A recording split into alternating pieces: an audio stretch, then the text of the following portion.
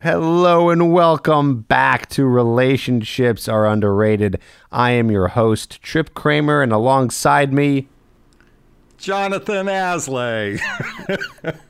Why do I say that like I'm saying it for you? How you doing, man?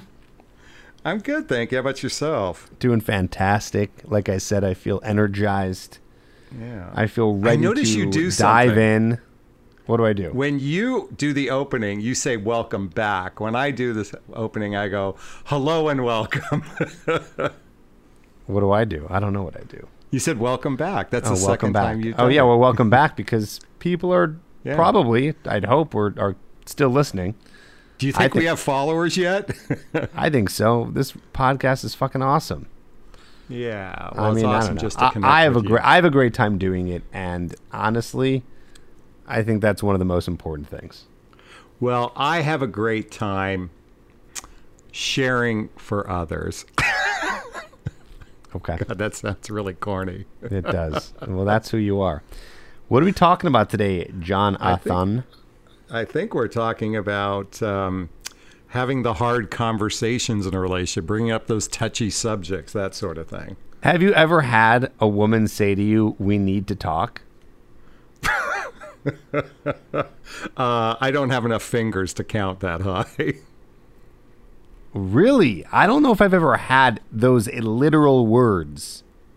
Well, I'm trying to think. Well, I remember once my boss said we need to talk, and boy, I mean that triggered every fear response I ever had because it reminds me of childhood when your parents say we need to talk, or just that, or it's just the tone, or that kind of like, it's like you have no idea, but you're fearful that it's like you did something wrong.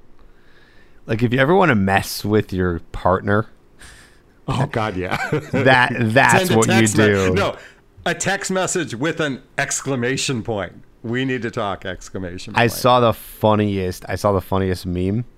It said, if your partner sends you, "We need to talk," respond back to them and say, "Yeah, we do." So it said, Yes, we do! Exclamation point! Exclamation point! Exclamation point! No, not the exclamation points, period. The period's way more intense. You think Imagine so? getting a text. Imagine you're in a relationship. Okay.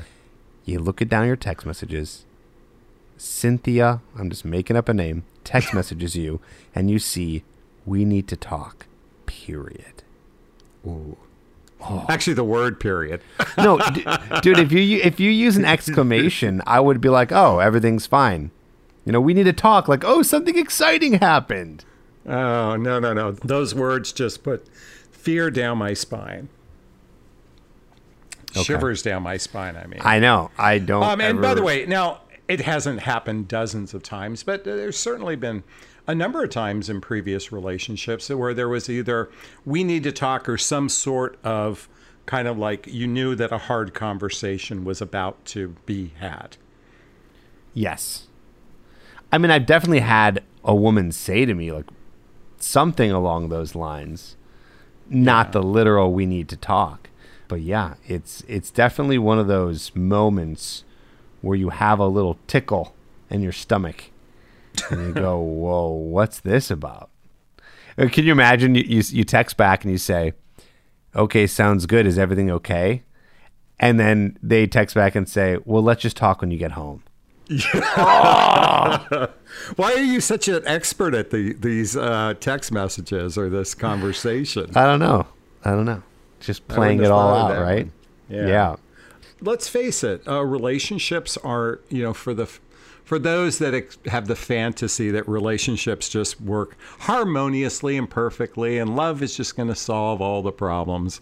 I'm here to say from my experience, witnessing thousands of couples in relationship, well, it feels like thousands anyway, there's going to be bumps in the road. There's going to be conflicts. In fact, John Gottman, of the Gottman Institute, says one of the fundamental skills to a successful relationship is the ability to resolve conflict with, I'll say, relative ease. And what I mean by ease, where ideally you have both people actively listening to the other person when they're sharing, and they're accepting that person's what they're sharing is true for them. Because, and I'm sure you've heard, the term gaslighting, where you would take in what someone says and turn it around it against them and make them believe that they're incorrect in everything they've said. Have I told you about the unnamed ex of mine who I didn't realize till years later that she was gaslighting me? The unnamed ex? Well, I guess they're all unnamed, but we'll just say the one I was engaged to. Oh, really? Yes. Oh, I wouldn't have. Oh, and I know why that happened. You know why? Do you know why she gaslighted me? No, I now can make it make sense that she would have, because in that particular relationship, you gave your power away. I gave my power away. What does that mean? So, well, okay, I talk about this frequently, but to some degree, in that particular relationship, in the early, not at the very beginning, but at some point, you were a little bit codependent to her. And when we're codependent, we make our experience dependent upon how they feel about us. I know you may not see that. I don't know if I'll be honest. It. I'm not trying to get defensive. Okay. But I don't see that. I don't see that in the past relationship, the one that we're talking about. So what I said was, take what I say in as truth, and say that I know it's true for Jonathan, that he saw it that way, because that's what I'm really illustrating here is that I did feel in that particular relationship, well, it was kind of a one-up, one-down relationship for you. Because if we're going to get into this now, and I didn't mean to. We're in it, baby. Let's go. Here we are. She was the major breadwinner in the relationship. She was helping you with your business. There was a bit of dependency to her in those early stages. Yeah, okay. I'll say yes to that. Let me just say that's she was why around. She was around when I first started TripAdvice, and she was a big support on many levels. And at some level, you were dependent upon that. Now, let's come back to the gaslighting. I could see that, knowing her personality, I could see where you probably experienced some of that. She was a little manipulative at times. Yeah. And so what would happen was I'd go... So this only happened maybe 2 or 3 times because we really didn't fight. We had a pretty even keel relationship. And the few times I did bring up something, which I just don't remember, I wish I did, whatever... you go to your partner. We did the "we need to talk" situation, right? Like I told her something I was upset by, maybe something she did. I don't remember. But what I do remember is 2 or 3 times whenever I was upset about something with her, and I brought it to her attention, every single time, I ended up apologizing by the end of the conversation. First off, I personally can relate to that. And I'm trying not to play victim here. Yeah, I'm not. I can relate to that. It just, and what would happen is I'd be so aware of it. I'd walk out of the room. It's so funny. Like I see this like as it's a movie. I would walk out of the room and go, "What the hell just happened?" Like what? Like you're like, and I was the one who was in the wrong, right? That's what you're feeling. Like, wait a minute, the way she regurgitated back to me, I'm like, I'm the one who's wrong. I'm the one who should be guilty. I'm the one that should be ashamed. Yeah, somehow I was the one who was wrong. Yeah.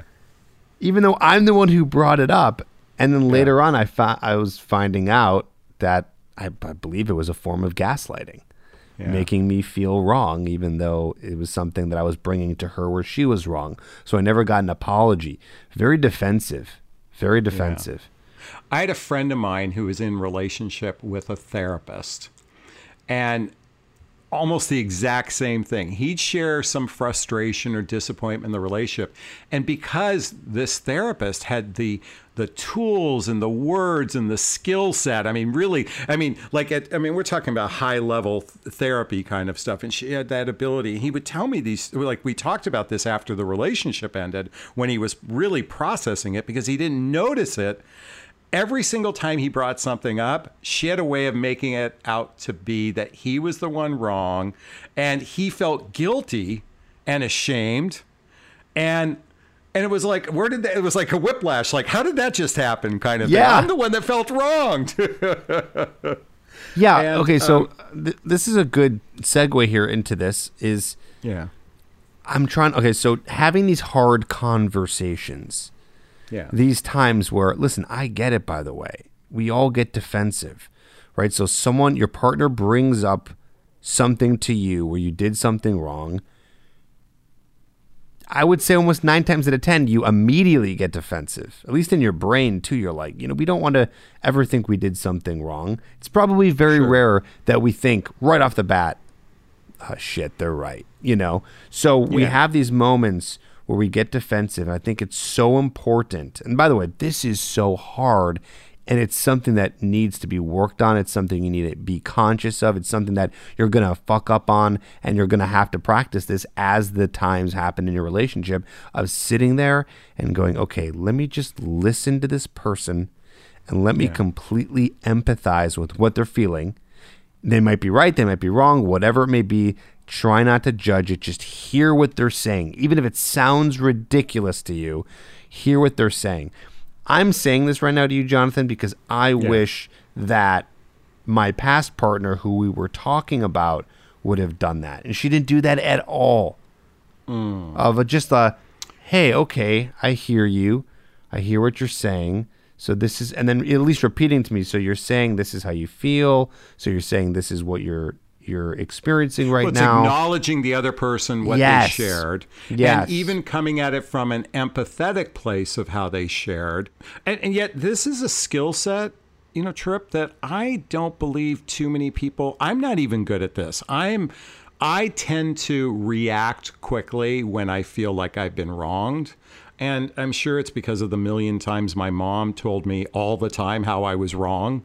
And believe me, interesting enough, my mom not only would take ownership for anything, but again, as a child, she would make me and my brother out to be wrong for everything that happened. Really? And I mean, in her life, not my life, but in her life, it was always our fault. So for me to actually be able to listen with empathy takes, literally, it's probably best I put duct tape over my mouth and probably cuff my hands. So I'm literally in a position where I can't react. And it's something I have to practice. And so what I once did a podcast several years back where I talked about when you start a conversation, start with something positive about the person. So you're not going, we need to talk. Okay, you did this, and this, right? You start with something positive, like you could simply say, I'm really appreciative of our relationship and how you've supported me throughout our relationship. Start with a piece of gratitude towards the person. It takes a little. I believe it takes a little bit of the edge off when you share. And then share the meat of what you have to share, and then reinforce it with another positive or gratitude. So in that, and if you can, if they give you the moment to end with a piece of gratitude, it probably take just even a second, might allow that person a second pause, and that's where rationality may intersect, hopefully. Yeah. Instead of emotionality. Yeah, and then the person on the other end, the person bringing the we need to talk speech, that person coming from a place. No, that's the person that starts that. No, right. When the person who's doing the talking starts with a bit of gratitude, gives the meat, and ends with a bit of gratitude. Yes, sorry, I mean in addition to that. Okay. What I'm trying to say, sorry, to piggyback off of what you're saying. in addition to that person with the you and the I statements, right? Coming in without attacking, because when you attack, the person's going to get defensive. They're naturally going to get defensive when you come in attack mode. So I think that the way you're saying it is going to be very helpful for that. Oh, as well as making sure you're not saying you did this, trying to say, hey, I felt. It's funny because it's hard to do that. There's got to be a you somewhere in there where you say, I felt. Instead of saying, for example, this way when this. No, here's how you do it. I felt this way when this happened. Well, I know, but when this happened might be you. I felt hurt when you did this. You didn't return the phone call when you said you would. Right. Instead of saying you hurt me. Okay. So again, there has to be a you in there. It's just you're not blaming them for you. You hurt me the other day. hey, I really felt hurt when you didn't pick up my phone call the other day. Well, to say you hurt so when you say to someone, you hurt me, I mean, literal versus I felt hurt. It's easier to talk about it's easier to talk about someone's feelings, how they were feeling about something that happened versus the belief that the person did something to make that happen. A great book that I encourage everyone to read is a book I talk about frequently, is Nonviolent Communication by Marshall Rosenberg. And it should have been titled Compassionate Communication. In this book, it literally outlines so many different examples of how to approach things from the I statement. And really, and this is a really critical piece in effective, the C word, communication, is learning how to come from your perspective and not the perspective of attacking someone else. And it's challenging because so that we talked about we need to talk. Maybe it should have just been I need to talk. Right? I need to talk. Because the minute you make it we, now you've imposed it upon someone else. You're saying you have to do what I want you to do instead of I need to talk. That's great, dude. I'm duding you a lot this this episode. Well, and I was listening. Oh, go ahead. That was fantastic. You're spot on with that. I agree with you. Is instead of we need to, it's very aggressive. We need to talk. We need to talk, versus I need to talk. Hey, I need to talk. I need to talk with you about something. Of course, it's still going to be intense for the receiver, but at least it's going to be a little less, aggressive. That's the best word I can say here. So I did a short video on how to get a guy's attention. And you start with, I need your help. I need your help with something. Okay, I need your help with something. And then you then lead with, I need to then tell you something. So you start with help because at least with men's brains, and tell me if you don't feel the same way. I know I feel this way. We men kind of naturally, when a woman is sharing with us something going on and they might just wanting to be venting about something. And when we hear them venting, we immediately try to fix it. We're natural fixers when there's a problem. I should say not all men. Most men are natural fixers when there's a problem. So when you start with, I need your help, it allows him to solve a problem. And the help is, you're being a jackass and I need you to fix this. What about on the other end? What would you say to a woman? If the guy wants to talk to his girlfriend or wife, instead of saying, I think you could use the same thing. Well, are women imagine natural? Well, let me ask you a quick question. Coming back to the idea when someone's, in particular, and this is not, listen, I don't mean to criticize women or anything like that. It's more like, or not criticize, but stereotype, excuse me. We've all seen the video, The Nail in the Head. Have you seen the video, The Nail in the Head? Yeah, I know. Okay. I know what you're talking about. Explain it to the audience. This woman or couple where the woman is sharing a problem and he's just trying to fix it. And he's like, she's going, you're not listening to me, because she didn't want him to fix it. She just wanted him to hear it. I wonder if it's true the other way around. I think that's what you're asking. Do women, when a man's sharing a problem, do women inherently want to fix it? Or do they just listen? Well, I'm imagining little gossip circles that women have in their friend groups, and they ask their friends for advice. Hey, I need help with something. Yeah, I need to tell you about something, and they're always like, yeah, let's go, talk to me, let's do this.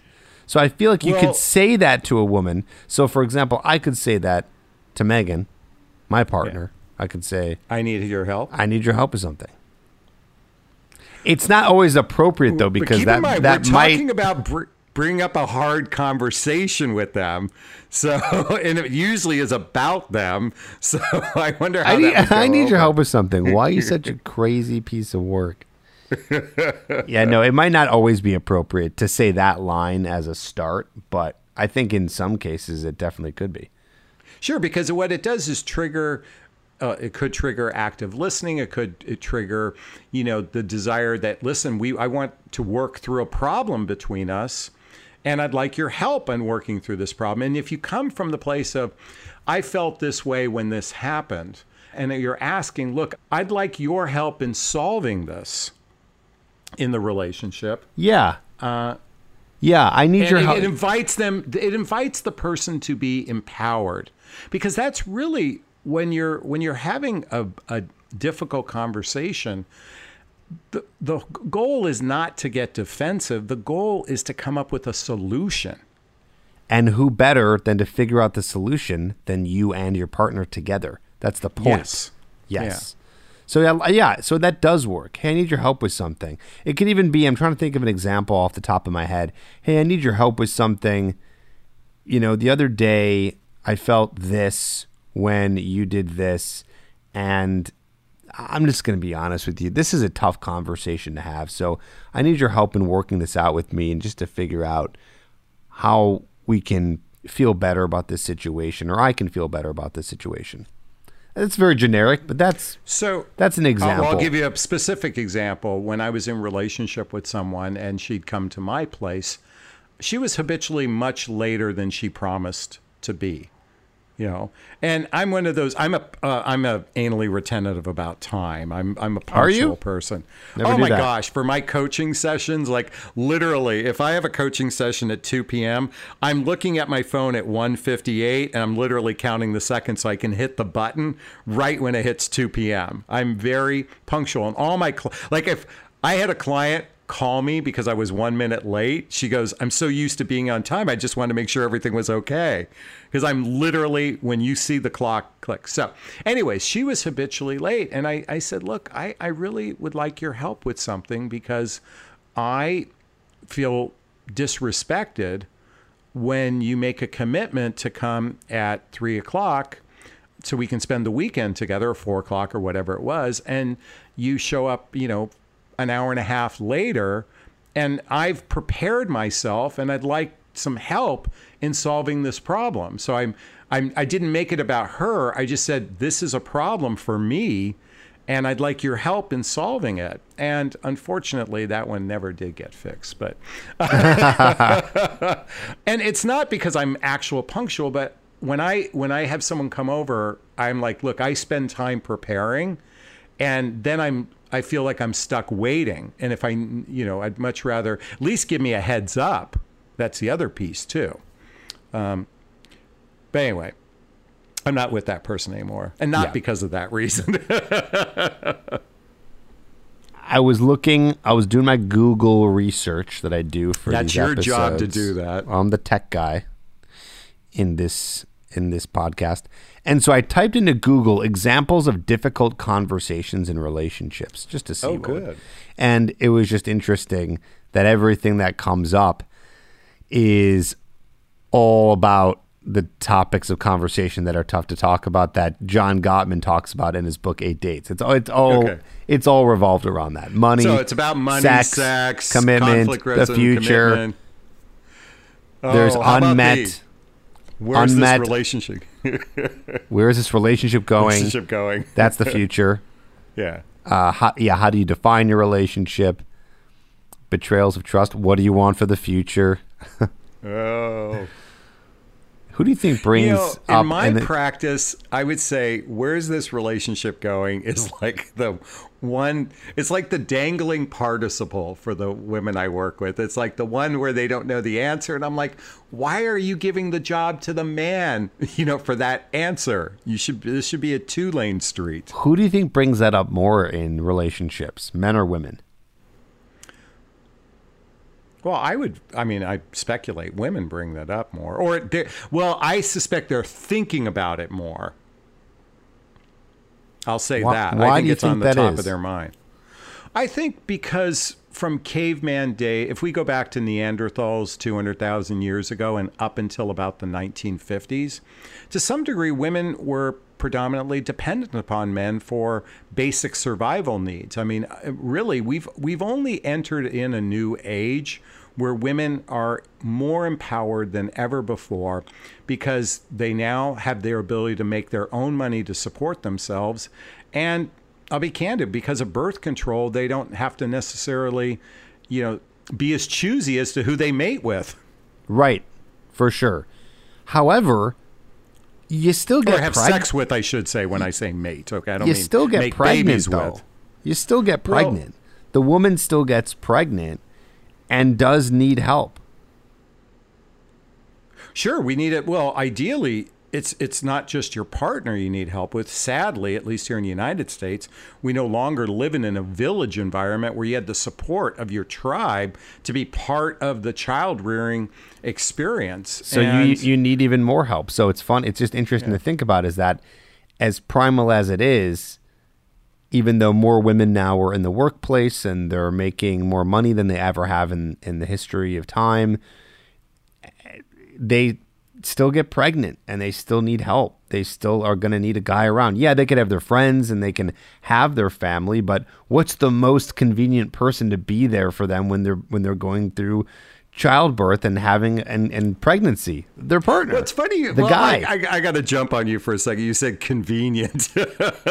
I mean, I'd like to think it's a desired responsibility to want to be part of that child's life, as opposed to a convenience. And I'm just thinking of this on a logistical perspective. Oh gosh, yes. Oh, what's the best thing is for a guy who's their partner to be there, not calling their friends to get them to help and all these things. But yeah, we're in a little bit of a tangent. But what you said there is, you're just the king of interrupting me today. You won't let me get a word out.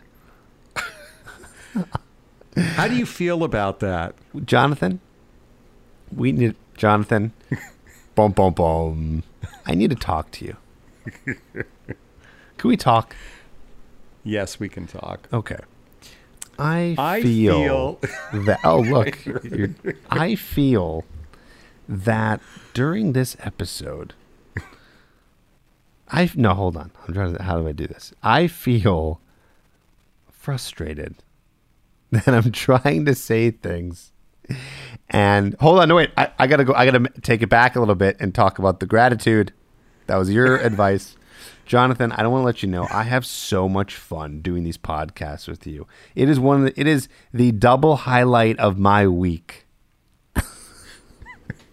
He's cracking up, folks. It is the double highlight of my week, and I just really appreciate that we get to do these. And I feel frustrated when you interrupt me during this episode. However, I'm also grateful that you are so passionate about this topic, and I love you so much. Oh, well, thank you so much for sharing how you felt, Trip. I really appreciate that. And I can see how I do on occasion through my excitement of this podcast, because I too am equally as grateful to be in this do this podcast with you, that my enthusiasm gets the better of me. And I want to first off recognize that I did cut you off. And I'll be candid with you. I feel a little bad. I feel a little remorse. And I will endeavor to be more mindful in the future as to not cut you off. And I'm really appreciative that you brought it to my attention. Ladies and gentlemen, that's how it's done.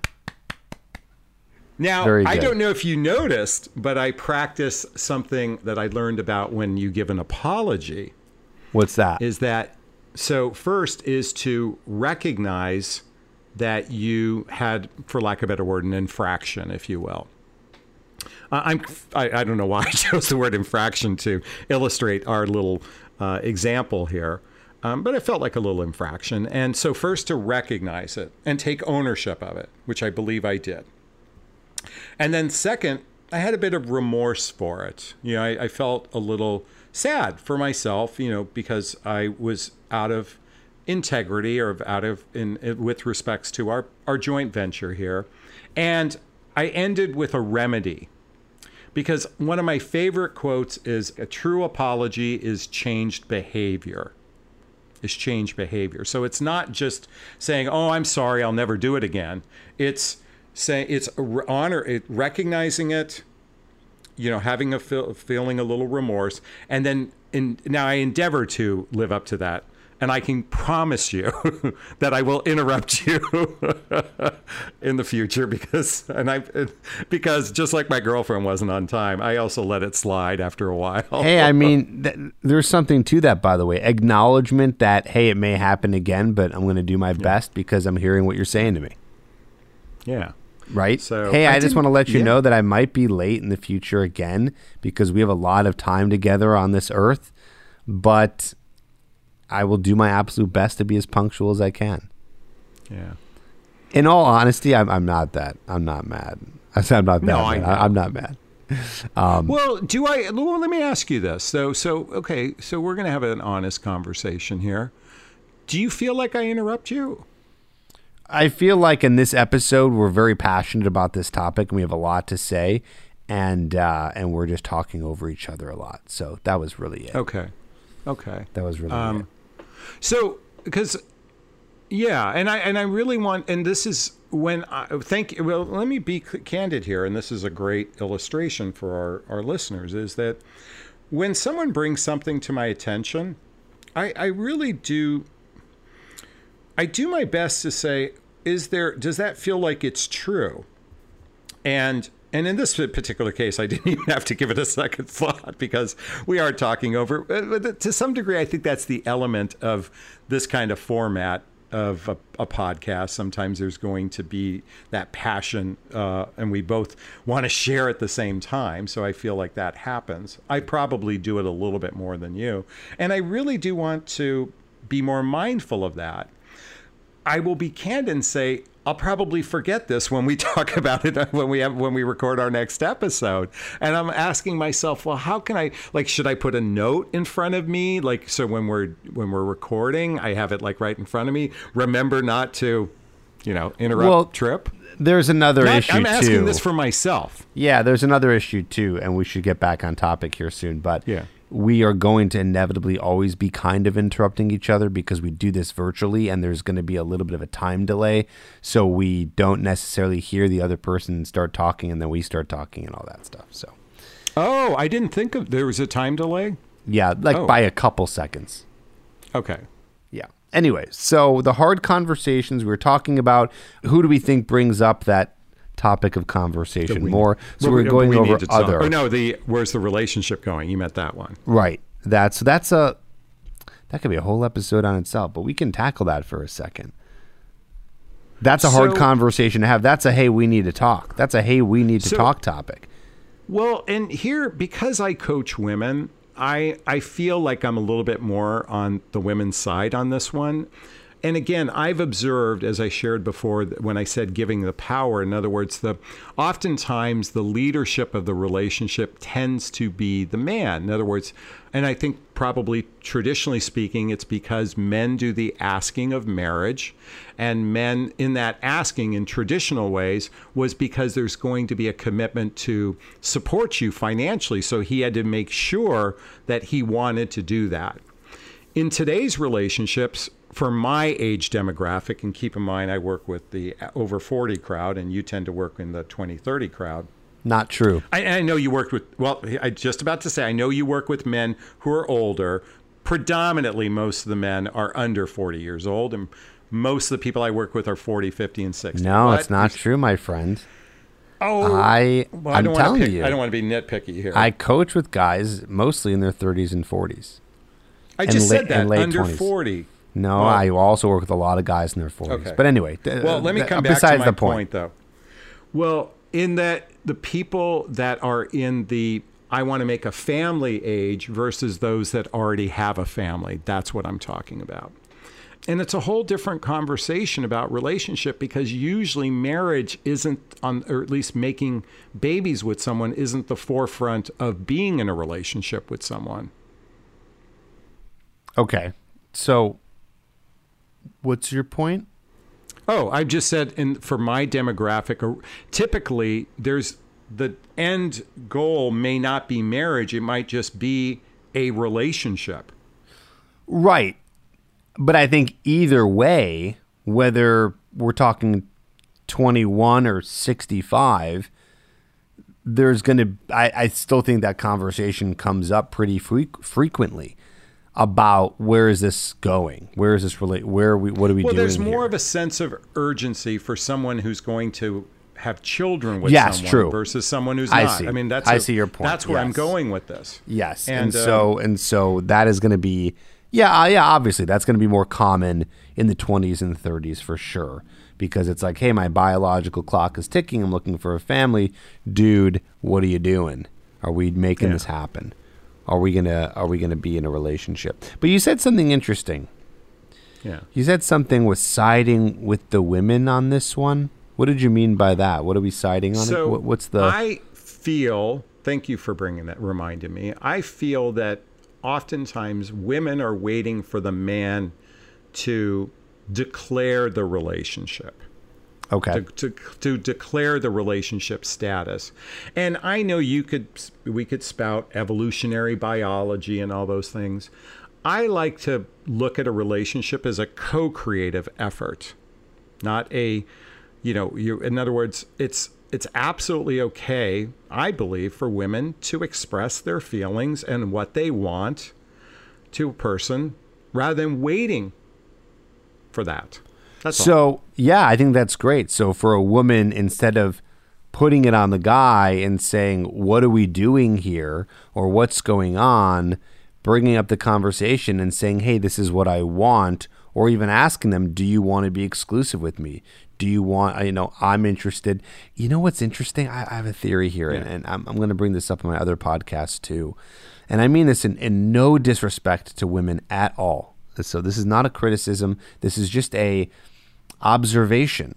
I think maybe that women have a harder time with being direct in that circumstance because they don't have much experience being direct in any of the other areas because they're waiting for the guy to lead, which again, this is normal. I teach guys to lead and be the one to ask out, be the one to approach, be the one to get the number, et cetera, et cetera.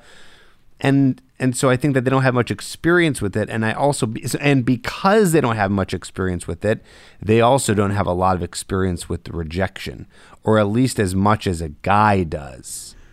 Yes. And I believe I've heard Jordan Peterson talk about women tend to be more agreeable. So in that particular case, they want to be agreeable because of the fear of rejection, or that fear that you're not on the same page, or even the impression that you're forcing it on someone else. Because that's what a lot of people say. Why are you bringing it up now? You've only been dating 3 months. I'm like, and then don't scare the guy away. And look in my book. My book called "What the Heck Is Self-Love Anyway?" Chapter Great book. 1. Fantastic book. Thank you. Speak your truth, do it with kindness. So I'm a big proponent of speaking your truth. Chapter 9 says if it's sincere and from the heart, you can't say the wrong thing to the right person. So at least bringing it up as a conversation versus a demand. See, that's the difference. I'd like to get some clarity on where we're at in this relationship versus, and that's, you can be as simple as that. Here's what I want. Exactly. Versus I expect you to do this. Where's this relationship going? I'm waiting for you to make a commitment, blah, blah, blah. And all of a sudden the person is going to feel defensive, most likely. And that might scare a person away because it came from a place of fear rather than from a place from the heart. And that's what I encourage my clientele to do. In fact, it's kind of funny. I just got in the mail today. I can't believe I haven't read this book, Why Men Love Bitches. Who wrote that? God, I can't see it. Is that David? Is that David Buss? No. Is that David Buss? Sherry Argon, or Argoy. Okay. Or V, excuse me. I don't understand that, by the way. I don't understand that title. Well, hear me out. What's the book about? Let me explain it. Okay, so I did a blog once called Why Men Love Bitches, and the bitches stands for Babe in Total Control of Herself. So what the idea is, this book is about empowerment, is being empowered in your life, not to be the traditional sense of what someone thinks a bitch is. it's about being empowered and standing up for yourself. That's the premise of the book, not to be a doormat, to be empowered.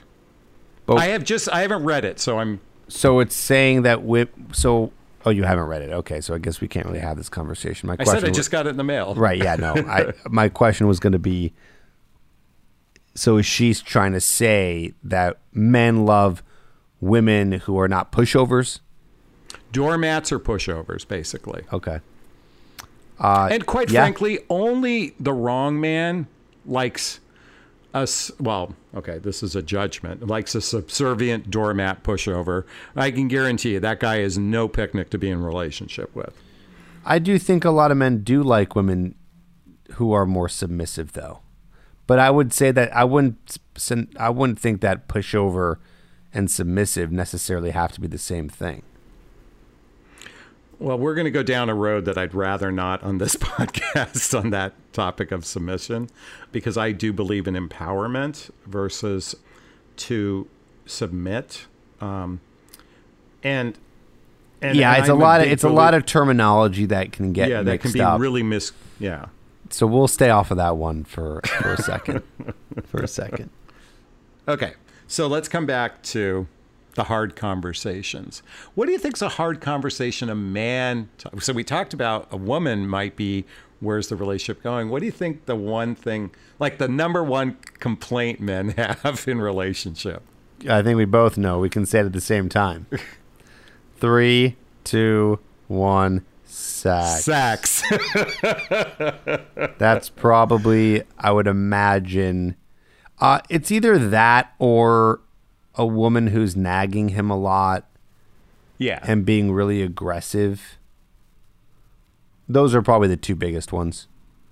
Well, that, to me, if that's the problem, if someone is a habitual nagger, I'm like, I have a 4-letter word for that. Next. But you might not know it. You might not know that until you're deep into a relationship.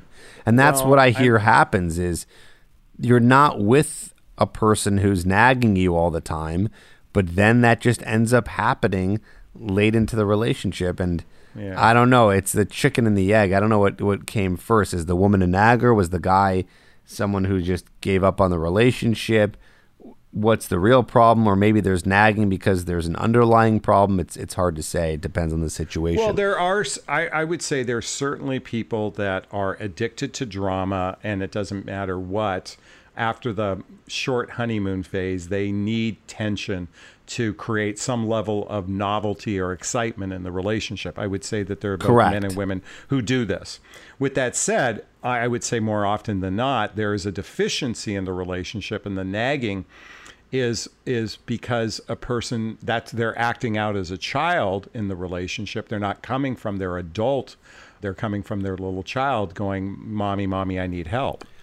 I think we can say also, speaking of nagging, very on topic right now, nagging is the complete opposite of trying to have the mature, we need to talk conversation.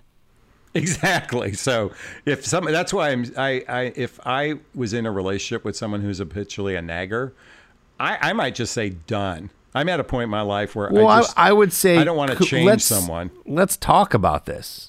I would say, what's going on? Are we going to talk about the sex one, though? Let's talk about what's really happening here. I'm saying if someone's nagging you all the time, there's clearly something else going on, and it needs to be discussed, and the we need to talk conversation, or I need to talk conversation, needs to happen. Sometimes in a relationship, the other person who is seeing that the partner is frustrated all the time or has a short fuse or is nagging or you feel like you're walking on eggshells with them, it might be good for you to be the one to bring up, even though you're not the one having the problem with them. Is that clear?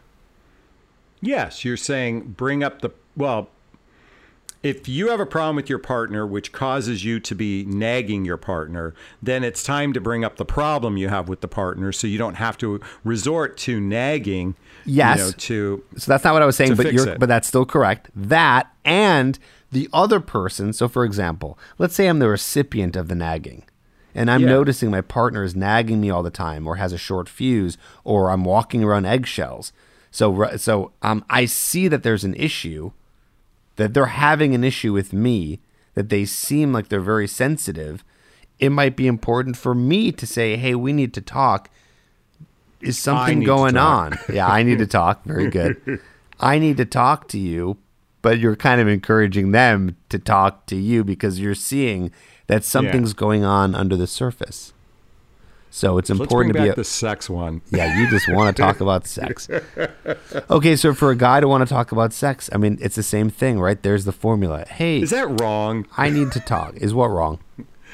No, I was like hyper focusing on the sex. Oh, no. Yeah, no, that's very important. And guys should be bringing it up with their partners.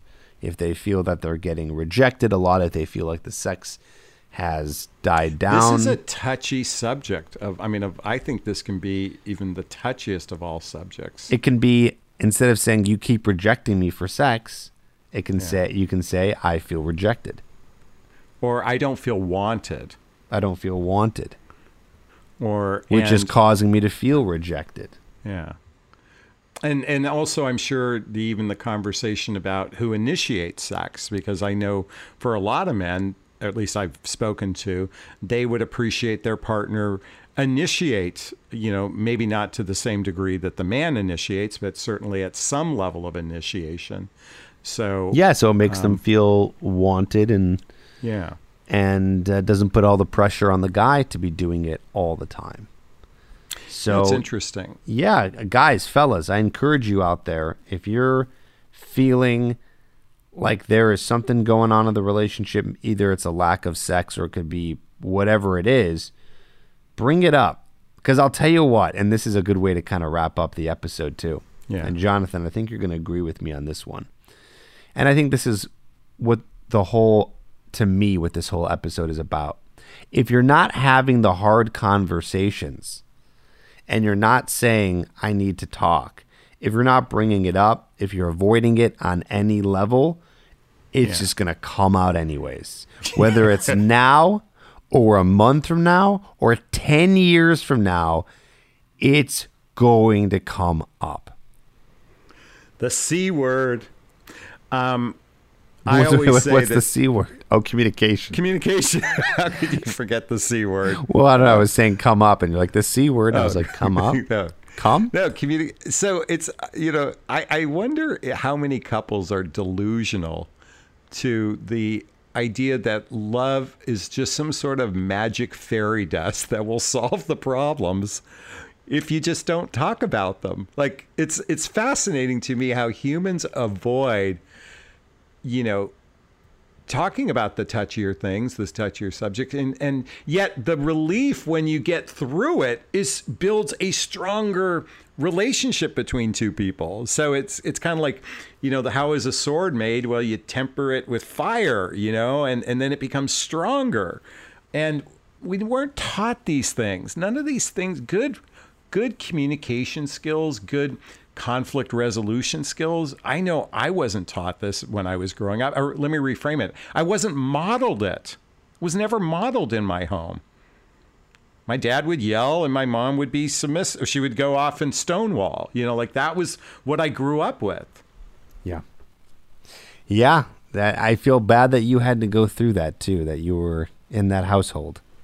Oh gosh, we can dissect my upbringing, your upbringing too. No, thanks. I'm good. This isn't a therapy session. Not for me, at least. But so how did we do today? I think we did fantastic.